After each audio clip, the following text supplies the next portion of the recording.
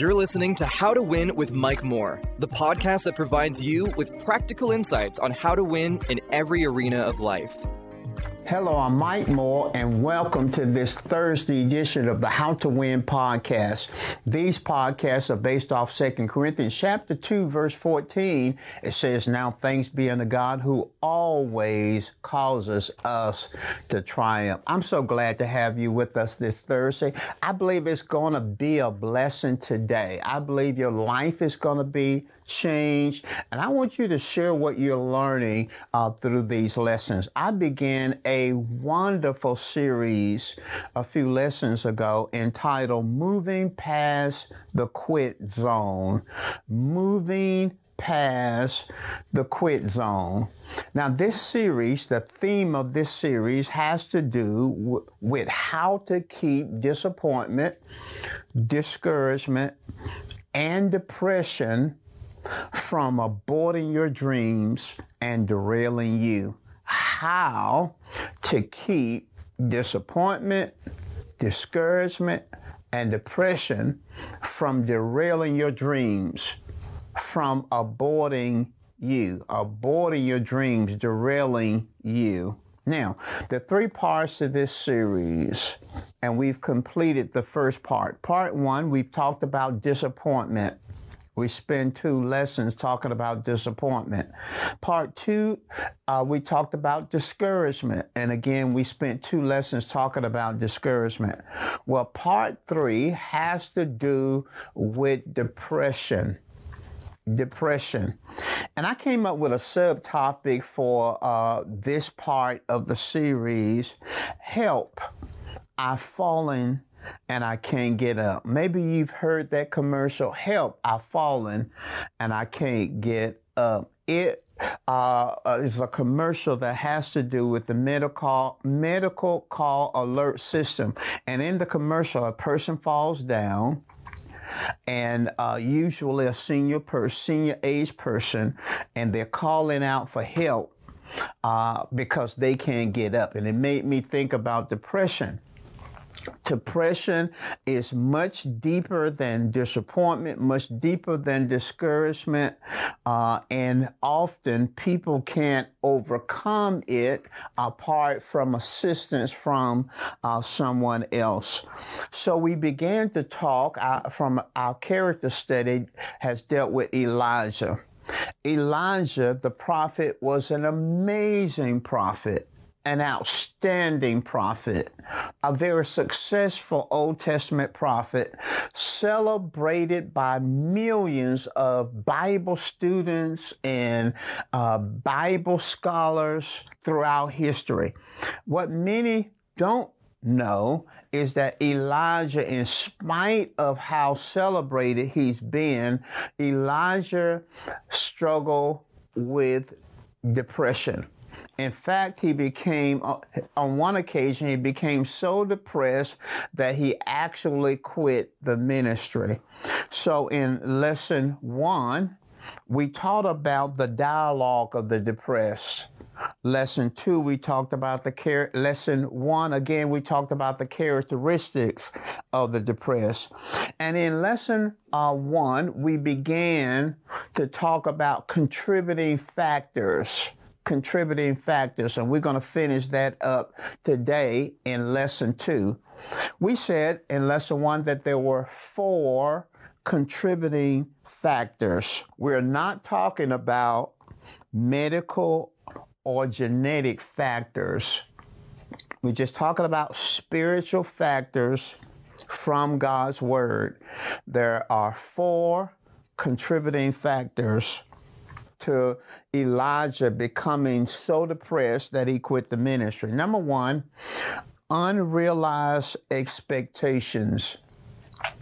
Number 2, unmanaged emotions.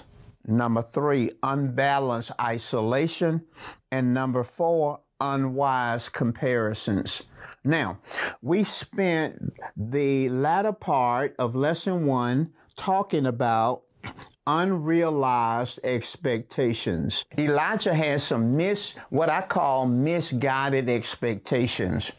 Misguided expectations are expectations that are motivated by either wrong motives or faulty reasoning. Elijah had some expectations that God had never signed off, expectations that he would be widely accepted and widely recognized, expectations that he would be supported by all, expectations that he will have a revival and a parade, so forth and so on. But God never signed off on these expectations, and these misguided expectations led to unrealized expectations. So we discussed in lesson 1, unrealized expectations. In our last lesson, this lesson 2, let's look at the 3 contributing factors that are left. Unmanaged emotions is the second contributing factor to Elijah's depression. Unmanaged emotions. The Bible says in 1 Kings chapter 19 verse 3 that after Elijah heard Jezebel's threat, I'm going to take your life. In 24 hours, Jezebel said to Elijah, I'm going to kill you the way you destroyed my prophets. Well, the Bible says Elijah was afraid and fled for his life. Unmanaged emotions. When you examine Elijah's life, and you can find the story, the context of his life in 1 Kings chapter 17, chapter 18, and chapter 19, and we see a range of emotions, absolutely range of emotions, because you see Elijah again stood before Jezebel and Ahab, wicked rulers, and said, it's not going to rain until I give the word. Elijah in that same chapter, 1 Kings 17, was fed by ravens and drank from a brook.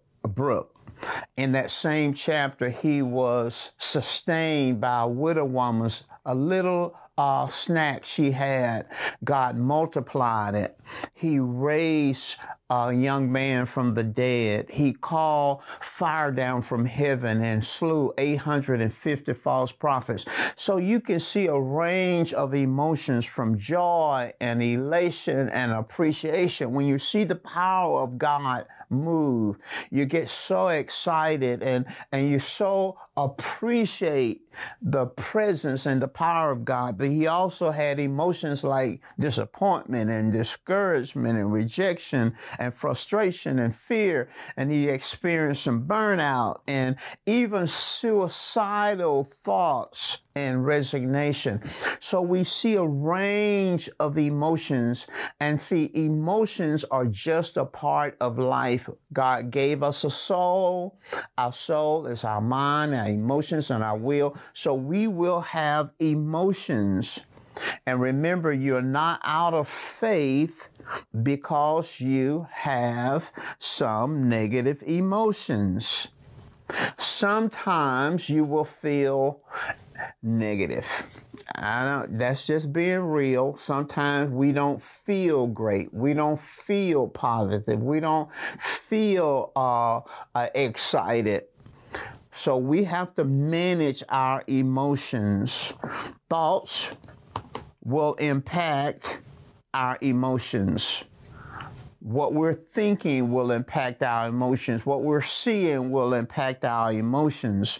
And unmanaged thoughts will affect our decisions and our actions. We have to manage our emotions. We have to guard our emotions, not allowing ourselves to be led by emotions. So under this contributing factor, I want to give you 6 insights. Number 1, don't trust your decisions when you're consumed with the pain of hurt. Don't trust your decisions when you're consumed with the pain of hurt. It's always wise to delay your decisions when you're feeling hurt. Second insight under this contributing factor: when you feel like you're not going to make it, don't believe it. Your emotions are lying to you. When you feel like you're not going to make it, don't believe it. Your emotions, your feelings are lying to you. You know, I've pastored the church that I pastor, Faith Chapel, for 41 years. It'd be 41 years in a few days, April the 26th. 41 years. I pastored a Presbyterian church for a little over a year. So 42 years I've served God's people as a pastor. And I've had such a range of emotions. And there were so many times that it looked like I wasn't going to make it. It looked like I was going to fail, but my feelings were lying to me. Here's a third insight. You empower your fears when you make decisions based on them. You empower your fears when you make decisions based on them. Don't make decisions based on your fears. Insight number 4, under this contributing factor, is don't trust the testimony of your feelings when you're discouraged. Don't trust the testimony of your feelings when you are discouraged. Here's a fifth insight on the unmanaged emotions. Feelings like a failure. Feeling like a failure doesn't make you one. Never allow your feelings to establish your identity. That is such a powerful insight. Feeling like a failure, and there have been times I felt like a failure. Maybe there have been times you felt like a failure.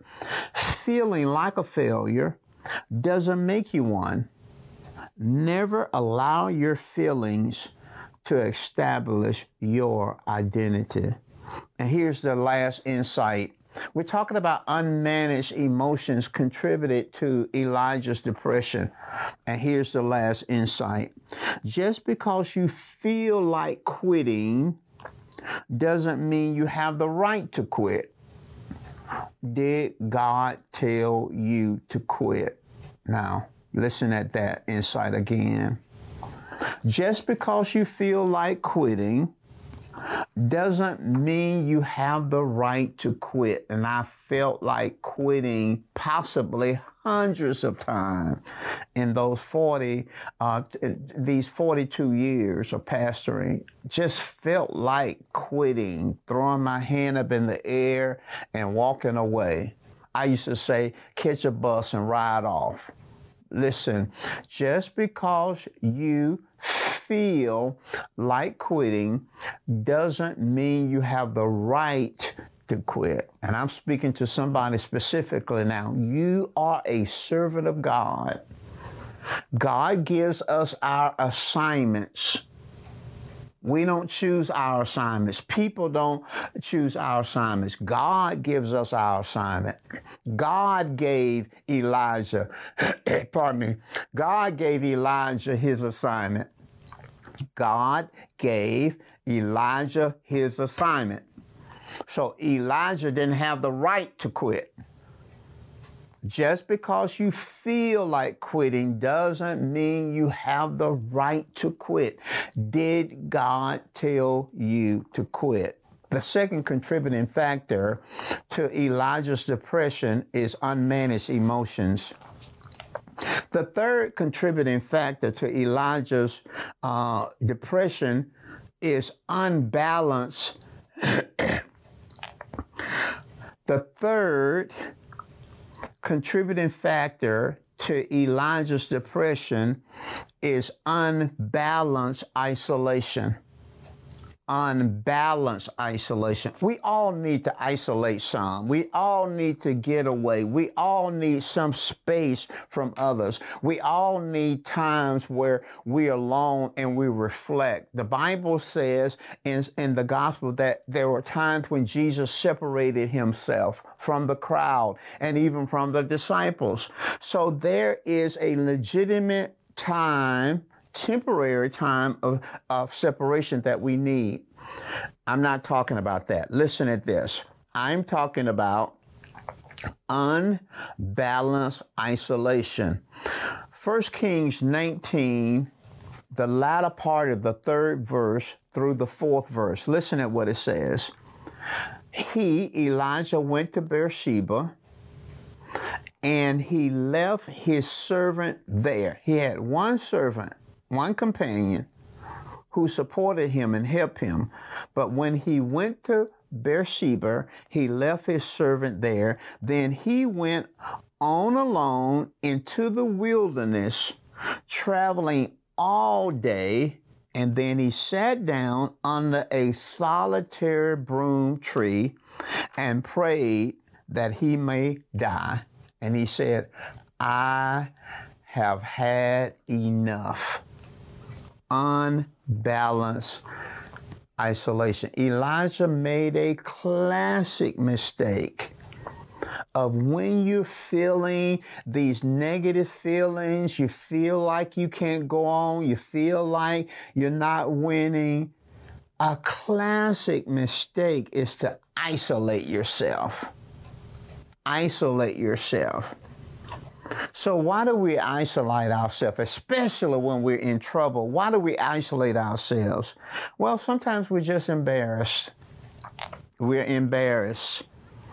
We're embarrassed. Sometimes we isolate ourselves because of self-consciousness. We feel that we're the only person going through. Self-pity. No one else has the weight that I have, the challenge that I have, the trouble that I have. We isolate ourselves because we feel like a failure. And I talked about that a few moments ago. Sometimes we isolate ourselves because of pride. Elijah said in chapter 19, verse 10 and verse 14, he said, I'm the only one. I am the only one serving you. Your people, Israel, have walked away from your covenant. They've torn down your altars. They've killed your prophets. And I'm the only one left. We isolate ourselves sometimes because of pride. The pain of other success. We get to looking at other success, and we'll talk about that in a moment. So why do we isolate ourselves? Because of embarrassment, self-consciousness, feelings of failure, pain, pride, the pain of the success of others. Unbalanced isolation. Again, Elijah made a classic mistake. He had all these emotions of failure, emotions of rejection, emotions of not winning. And what did he do? He isolated himself. It reminds me of those National Geographic movies or documentaries.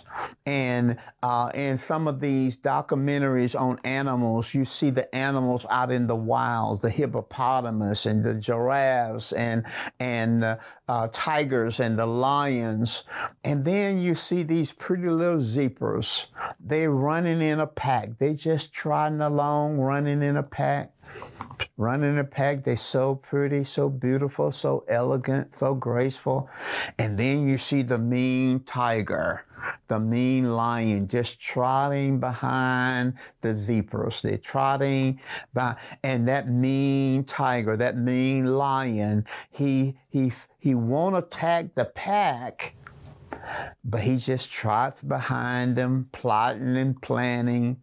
And then you see one old zebra, one dumb zebra, move away from the pack and isolate him or herself, and the tiger shifts directions and follow that isolated sheep and isolated zebra and attack the zebra.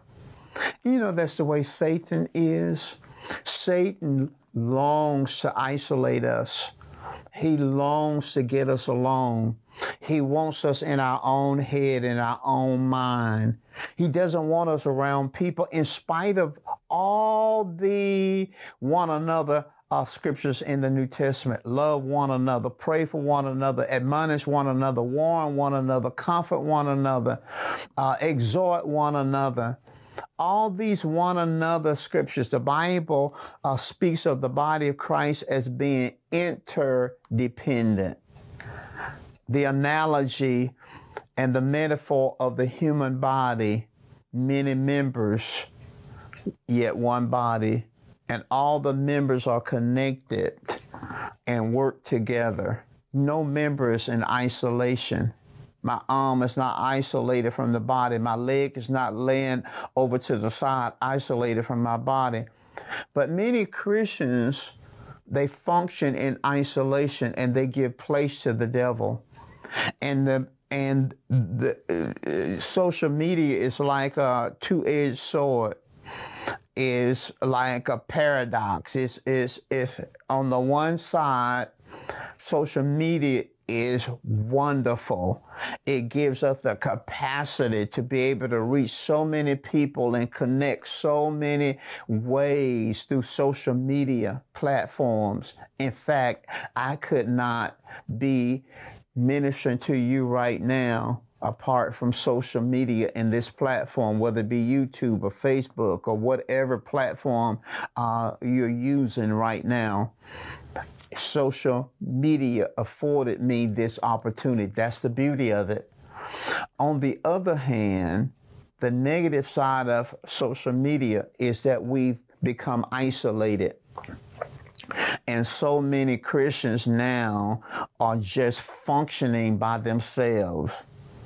Sunday services, they're isolated at home watching. Bible studies, they're isolated at home watching. So they lose that connection with others.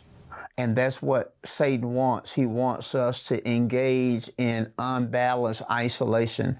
So when we hit a hard place or a temptation or a test, or we have a challenge and we need support, we don't have it because we've isolated ourselves. And that's what Elijah did. He left his servant, someone who could speak into his life. He left his servant in Bathsheba and he went into the wilderness alone. Now he's in his own head, his own mind, his own thoughts, with no objective insight coming from anybody. And that's the beauty of church fellowship and being connected to a church and worship services. That's the beauty of small groups. We connect to others because we need the support of others. Unbalanced isolation. Then the fourth contributing cause is unwise comparisons.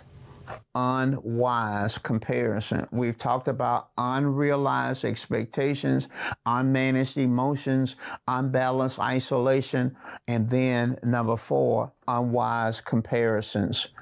In 1 Kings 19:4, the latter part of the 4th verse, Elijah said, "Lord, take my life, for I am no better than my ancestors who have already died."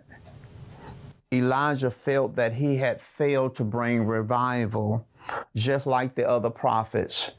He was comparing himself to the other prophets. And he said, just like my fathers, just like the other prophets, I failed also. I failed you. I failed to bring revival. He compared himself to others. He compared himself to where he was to where he thought he should be. Now, I have to be transparent now. I have been discouraged in some cases because I've compared not myself to others, but I've compared where I am to where I thought I should be. Maybe that's what you've done. Maybe you're not where you want to be in life, but you had these grandiose dreams of being farther along. Maybe you desired to be married or desired to have children, or maybe you desired to have a ministry of your own. Maybe you desired to have a business of your own, and maybe you're still working for somebody else. When you look at your life, where you are is not where you thought you would be. So now you're comparing your present to your dream. And sometimes you can become depressed because you're not where you thought you would be. Elijah is not where he thought he would be. I had the Holy Spirit to say something to me not too long ago. I think I was getting in a funk in my own mind. I think I was dealing with this issue of feeling like I should be further along. And the Holy Spirit said something to me. He said, the delay wasn't because of Noah. The delay wasn't because of Noah. God sometimes talks to me. He knows my background in the scriptures. He knows what I know from the word. And so sometimes he'll bring out a text in a prophetic word to me because he know I know the text. So he was saying something to me, but I believe he's saying something to you. He said to me, because I felt like years ago, God told me the planes were delayed. God had promised me planes to carry out my worldwide ministry. I felt like I wasn't in my worldwide ministry, and I was really getting down on myself, feeling bad. And I heard the Spirit of God say, the delay wasn't because of Noah. You know, Noah had a dream and a vision from God, and really, he was given an assignment to build a ship because this flood was coming, this boat, this ark, and it took decades to build that ark. Decades, literally decades, to just build the ark. It was decades before it rained, and God was saying to me, the delay was not because Noah had done something wrong. Sometimes we feel like I failed. I should have done this. I should have done that. Should have done that. Sometimes the delay is not because we've done something wrong. That's what he was saying to me. The delay, Mike, is not because you've done something wrong. Sometimes God is working out factors in our dreams. He's orchestrating people. He's getting people in the right place. He's orchestrating resources, getting the resources. Sometimes there's a growth element in our own personal life. There's a growth element in people who are going to support us. There's a placement of people who are going to, and all that takes time. So when there's a delay, doesn't necessarily mean that you've done something wrong or you failed or you've come up short. Sometimes there's a process involved. Sometimes we compare ourselves down and people below us. We compare ourselves to the side of us, our peers. Sometimes we compare ourselves to people who are farther along.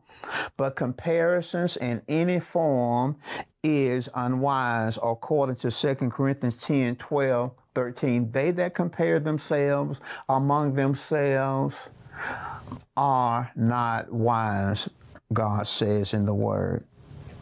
So we see here 4 contributing factors: unrealized expectations, unmanaged emotions, unbalanced isolations, unwise comparisons got him into a place of depression. Now, as we begin to close this lesson and close this series, what was God's solution to Elijah's depression. How did he get him out of the depression? I believe that there are four things and four words: replenish, recommission, revelation, and resource. I give them to you again: replenish, recommission, revelation, and resource. The first thing that we see in 1 Kings chapter 9 is we see Elijah being replenished. He was experiencing what we call burnout. He was empty.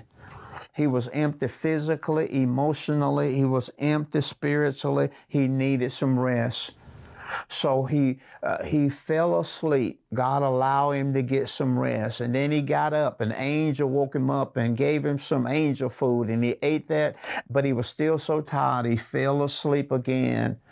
And then the angel woke him up and gave him some more food. And then he began to move out on his journey. Sometimes to overcome, we need to be replenished physically, emotionally, spiritually. We need rest. We need sleep. We need a vacation. We need a sabbatical. Then he recommissioned him. He gave him something to do. Sometimes we need something to do. We need to put our hands to something else. So God instructed Elijah to leave that cave and anoint Hazael to be king of Aram. And then he instructed him to anoint Jehu to be the king of Israel. Then he said, go and anoint your successor, Elisha. He recommissioned him. Sometimes we need to refresh. We need a fresh vision from God, a refreshing, whether we have a journal, whatever we need to go back and we need to look at it. He recommissioned him to put his hands, because he can't get out of depression in a cave. Maybe you need to put your hands to some things. Maybe you shut down some things. Maybe you're in a cave somewhere. No, get to moving. Get out. Start moving again. And then he gave him a revelation. He told him, listen, you're not the only one. There are 7,000 people who have not bowed their knees to Baal. Listen, you need a revelation. Get in the Word. Meditate in the Word. Look in the Word. Ask God to give you a revelation. Ask God to open up your eyes so that you can see what's really going on. And then finally, he resourced him. He gave him a companion. He gave him Elisha. And some believe that Elisha spent the next 20 years with Elijah. The next 20 years with Elijah, 10 to 20 years. So he gave him companionship. God wants to give you somebody to walk with you. Pray that God give you somebody to stand by you and stand by with you. It may be a spouse. It may be a good friend. It may be a co-worker. It may be a classmate. Ask God to give you somebody to walk with you. Listen, we spent several lessons. 2 lessons on disappointment, 2 lessons on discouragement, 2 lessons on depression. I trust that you've been blessed. I trust that something has been said that will make a difference. You can always go back on YouTube or our Faith Chapel Facebook page and look back over these lessons. Get these lessons down on the inside of you. And I declare, I break disappointment over your life. I break the power of discouragement over your life. And I break the power of depression on your life. Be free in Jesus' name. Thank you so very much. Listen, I got a new series. I'm going to begin next series for all of you that are dating and want to date. I'm going to begin a new series entitled Dating Intelligence. Oh, it's going to be a blessing. Look forward to seeing you next time.